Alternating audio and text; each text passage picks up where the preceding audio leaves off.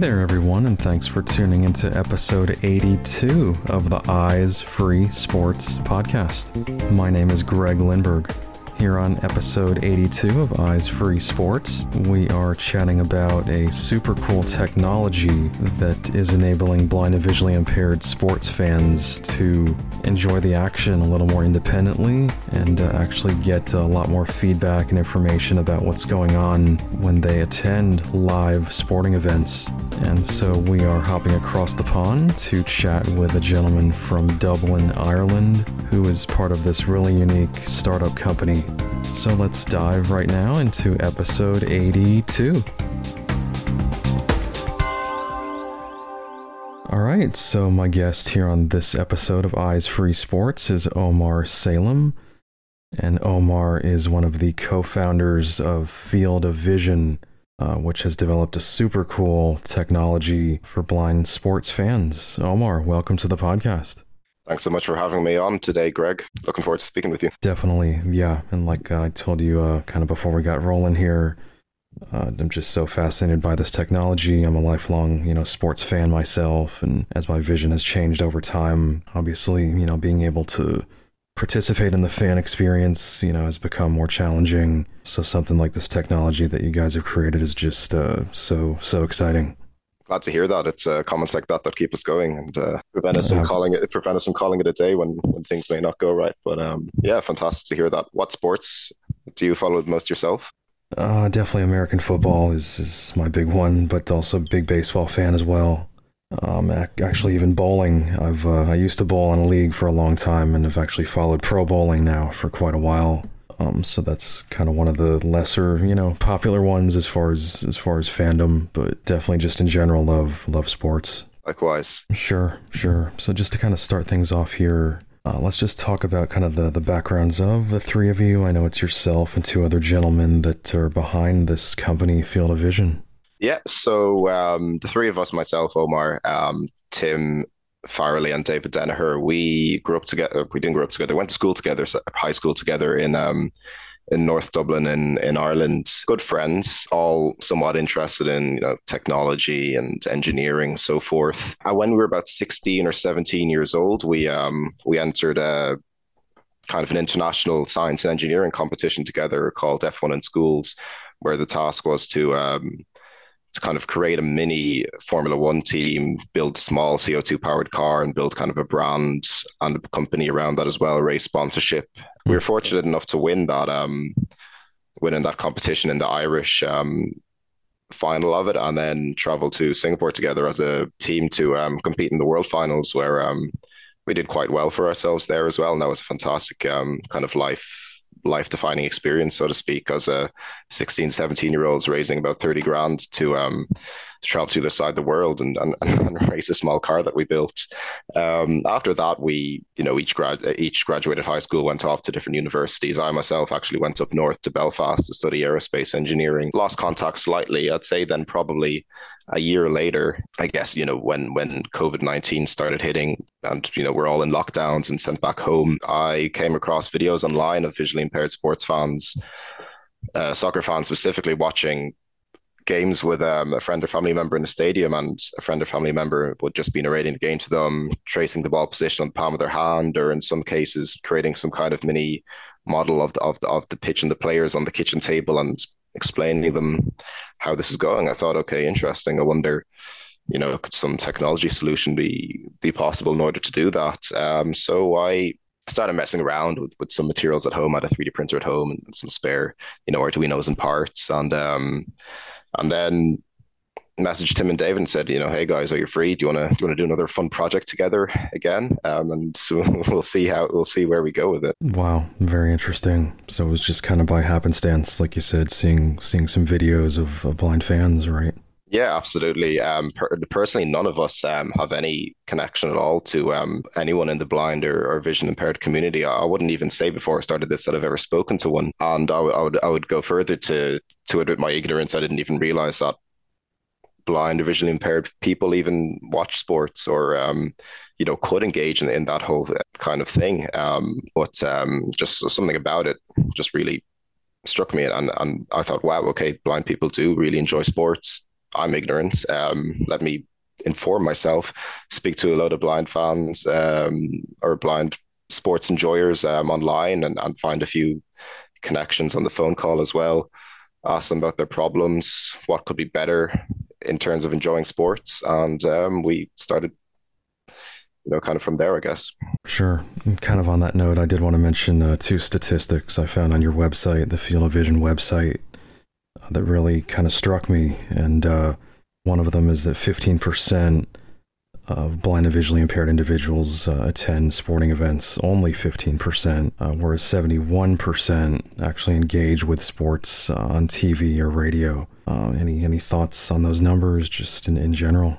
Yeah, I mean, well, the numbers don't lie. Quite frankly, I think a cooler statistic also, and I think the two come hand in hand, is that in the United Kingdom, 43% of blind people identify as soccer fans or football fans specifically, and that's compared to 47% of the general population. So it's a really negligible difference. There are so many visually impaired people who enjoy sports for the exact same reasons everyone does, and when they go to a stadium, the experience can be limited at best. I would argue, whether that be listening to audio descriptive commentary, or just having a friend or family member narrate it, or just listening to kind of the public radio broadcast. We've spoken to fans and they tell us that, and I'm sure you can speak for yourself, that the experience just isn't as engaging, thrilling, immersive as it could be. Exactly. No doubt about that. They do their best, but, whether it's, like you said, listening to a commentator or just a friend or family member sitting next to you, you still don't quite get that full, detailed, immersive experience. Absolutely. So in terms of the technology, let's talk about the specific device that you guys have developed. And if you just want to explain maybe kind of what went into making this device and just how it works, and just in general, give us an overview. So the aim of the technology we're developing is to replicate the visual experience of, well, we're starting out with soccer. I'll preface, but it could be applied to other sports. Anyway, the objective is to replicate the visual experience of a sports game through touch and feeling. So there's a few ways we do that.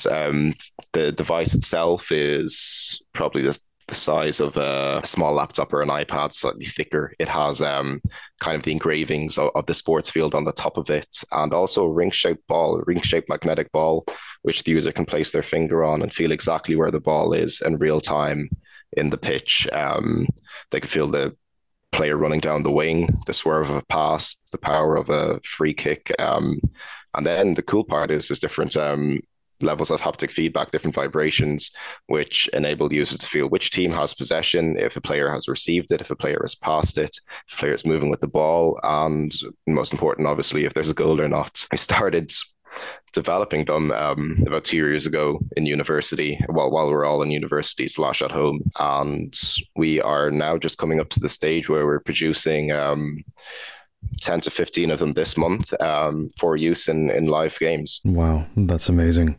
So just a little more on the actual device. So I know you mentioned kind of the haptic feedback. So can you kind of give some examples of, if a goal is scored, what does the person, do they actually feel something? Do they hear something? How does that work? So we focus on the vibrations, on the touch itself. We don't communicate sound at the moment, although we can communicate any radio broadcast that is kind of in the stadium or on the internet. In terms of different vibrations, it would be every time a player on, let's just say the home team, will kick the ball, the top surface of the device will vibrate, which would be where your hand with the kind of moving magnet is. That will vibrate, at a certain frequency, maybe like a single pulse. And if the same player passes, or does the opposite, so passes single pulse. If it's a receive, it's double pulse. And then on the opposite team, say the opposition intercepts it or gets the ball, it will then be the bottom part of the device that's vibrating. So without being told, you can, while watching a game, you can know exactly if a pass is being made by a certain team. Is the player on the same team going to receive it, or is the player on the opposition going to receive it? And so on and so forth. As the play progresses, then when there's a goal, you'll feel the ball going through the lines. You'll feel it hitting the back of the net as the ball moves into the goal, and then there'll just be a stronger vibration, I guess, to signify that also, which is a bit fun. Wow, that's amazing. And I guess I do kind of think of like, Braille individuals who are blind or visually impaired being able to communicate, without spoken word, kind of that private communication. And in this case, I feel like it's kind of similar, being able to privately consume the information, like you said, without having to rely on others. Yeah, absolutely. I think that's one of the key features for us, or the key benefits for us, is that not having to rely on someone else. And I think with sports in general, you don't have to watch a match to know the score. You can look that up on your phone afterwards. It's about the journey. Sure. How your team won, right? Or if you're talking about a goal, someone could tell you there was a goal. Someone could tell you player A received a pass from player B, and player C then sends it across the field to player D, and then a player on the other team tackle them. But they're all end destinations, I guess you could say. It's the journey that matters, and feeling that journey yourself rather than having it explained to you, even if it's probably too difficult to explain the journey anyway. Feeling the ball moving yourself, feeling it going to the back of yourself, the back of the net itself, did it go inside the left post, the right post, right down the middle? How far was the shot taken from? You could be told all these things, or you can be shown all those things, and I think that's the key thing for us that we're trying to get in. We're really excited to get it unrolled across the UK first, and then further afield also. Right. And then is it a camera, or how does the device actually, track or know what's going on the field? Yeah, so we've got two methods to do that.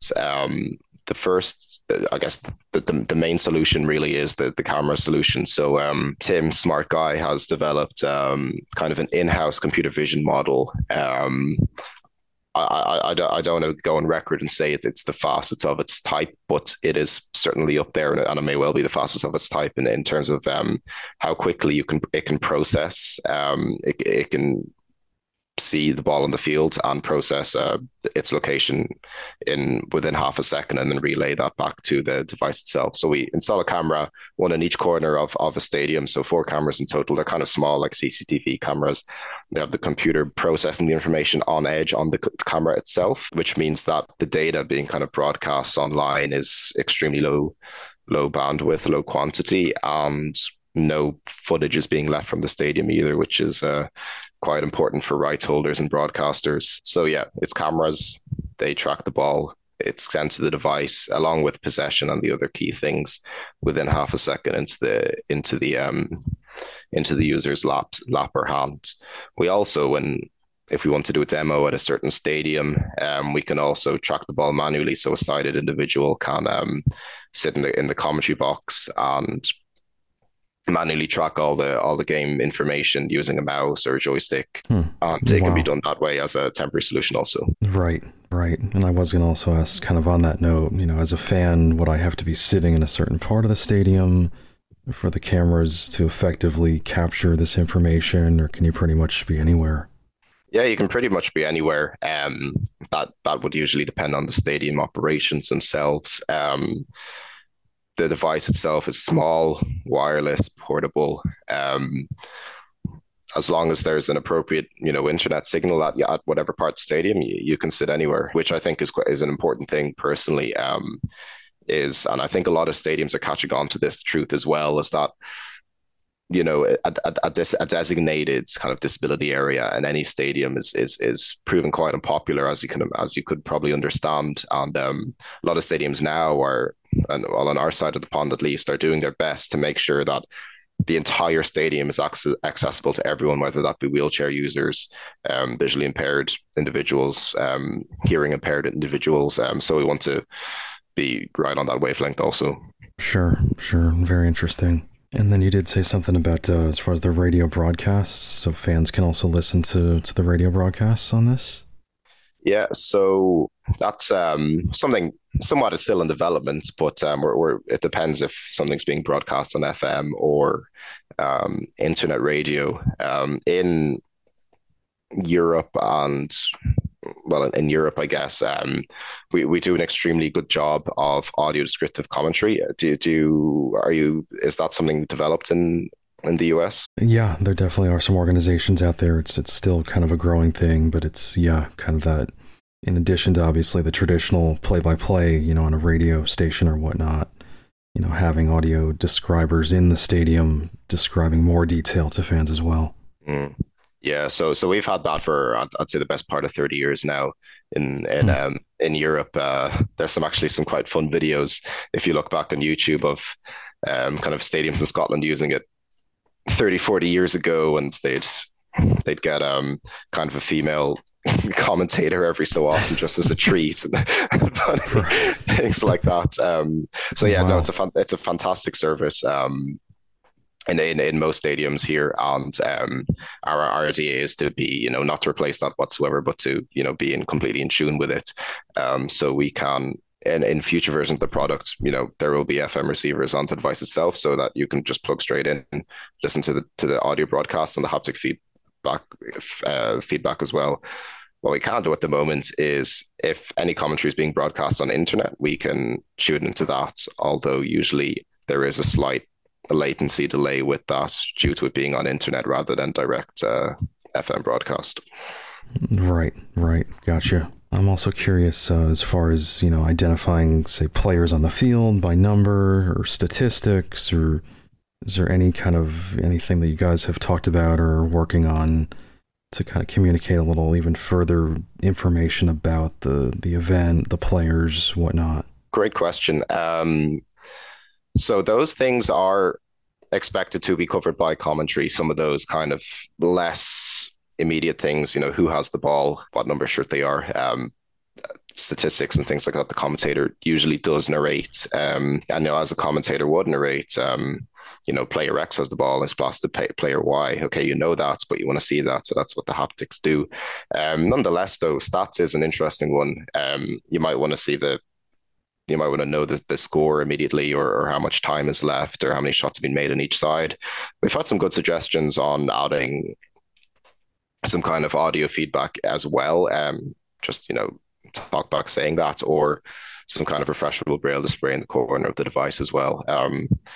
Neither of those have been developed yet, and I guess we'll have to see with more fans how much of demand there is for those two things. Right. Interesting. And I know a big question a lot of folks are going to have, obviously you mentioned soccer is kind of the first sport you guys are starting with, with this technology. In general, just any other sports that you're looking at. And also I'm curious about, sports for the blind, whether it's goalball, beat baseball, potentially applying this technology to those sports as well. So football is a primary focus, and our other focus is, funnily enough, Australian rules football, or Aussie rules. We had a very successful demo actually in Melbourne last year with the Australian Football League and the telecom company Telstra, and we released a great video as a result of that demo. So we did have to change our devices so that they could work for Australian football.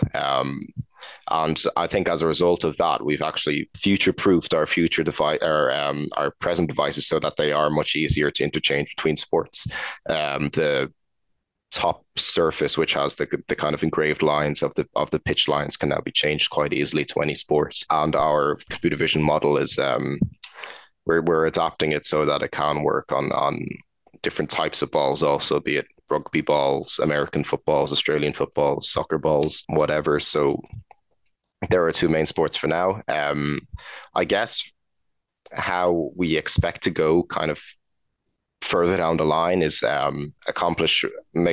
deepen our roots in those two sports, and then see what the demand is for other sports. But we're definitely looking at them. And probably the most important thing for us as well is to eventually get some kind of home-based device where users can use it at home as opposed to in the stadium. And that would, of course, have to be adaptable to as many sports as possible.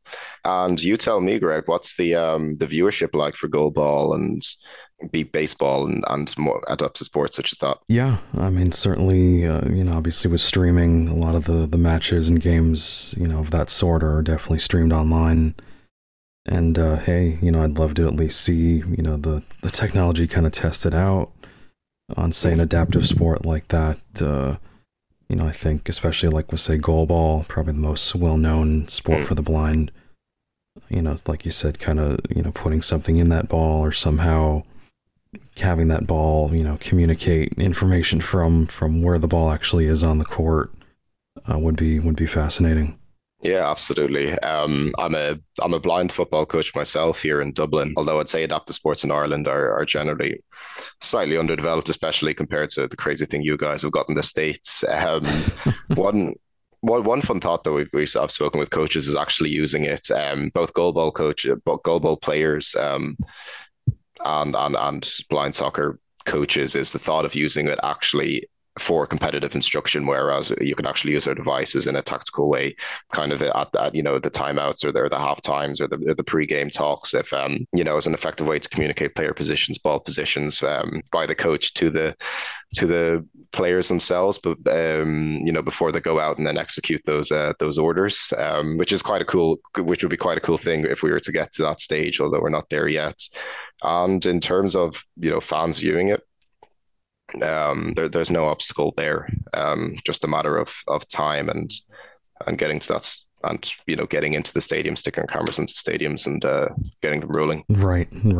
So if a sports fan were to walk into a stadium, any kind of venue, whatever the sport is, and they wanted access to this technology, how could they actually get it? Time travel about a year or two into the future, and then you're good to go. Gotcha. We're still kind of at an early pilot phase / development stage. We have hopefully in Australia this in the next year or two, kind of rolled out fully, although I can't speak too much about that. And then in stadiums in the Ireland and the UK this year for sure. And when we get to your side of the pond, hopefully in the next year or two. And I'm sure when stadiums are using this technology, they will advertise it, and we'll advertise it also. So all I can say at this stage is stay tuned. Sure, gotcha. And I assume once the devices are more available, like you're saying, if you just talk to somebody within the stadium, I assume they would kind of know where to direct that person to get that technology, and it would be free for them to use, right? Yeah, absolutely. That's the aim. No stadium should be charging extra for the service, and we take issue with that, quite frankly. When someone purchases a ticket, they should expect as an immersive and high quality experience as possible, and we're just facilitating stadiums to provide that to a specific demographic. Right, exactly. So I know you have mentioned you have done some testing, whatnot, and I'm just curious some of the feedback that you've gotten thus far from some of the users. I think the feedback's in two groups. The positive feedback, which is the really encouraging types of feedback, and also the oh damn, why didn't we think of that type of feedback? Not quite sure which one's more useful, but they're both great. In terms of the first kind, yeah, it's really encouraging when you get someone using it and they can feel what's going on and really enjoy it. We had one lady in Melbourne in Australia using it, lifelong Australian football fan, and she was, for the first time in her life, able to kind of, I guess, call a goal or predict that there was going to be a goal before she heard the crowd roar, which is, which she would be somewhat relying on. That was just a massive feeling for her. And, she expressed that well. She also said that, with enough practice, she'd be able to commentate the game herself. Really, really great kind of snippets like that. And in terms of, using it with fans, that's the best way you're going to learn new things. I think one of the best pieces of kind of feedback we got was to actually color in the pitch lines themselves. They used to, the device itself is white, and we used to have the device itself white, and then the pitch lines also white, but just being able to feel them because they're debossed in. And then one fan said, okay, well, I've got a limited amount of sight. I wouldn't mind if I could actually see the ball respective to the pitch lines also, because I definitely can't see onto the field itself because it's too far away, but I totally can see the device itself. So if you can color in the pitch lines, I'll be able to actually see the ball where it is as well as feel it. So that was a great bit of advice that we implemented, and it's been popular since. Sure. Interesting. And then just to wrap up here, if individuals out there are interested in learning more, I know you do have a website if you want to mention that. Anything else on YouTube or social media as well? Yeah, I'd say just check out www.fov.ie. That's the best place to go for the time being, and you should see the links to different places out there. If you're somewhat interested or want to know more, I would ask that you press the get in touch button on the website and give us a bell, because we'll be really interested to hear from you. Awesome. Very cool. Alrighty. Well, again, we've been chatting with Omar Salem from Field of Vision. And first off, Omar, really appreciate you taking the time to chat here. And again, I'm just so intrigued, so fascinated by this technology, and certainly look forward to following your progress as a company. Pleasure, Greg. Cheers. Thanks for having me on board. Absolutely.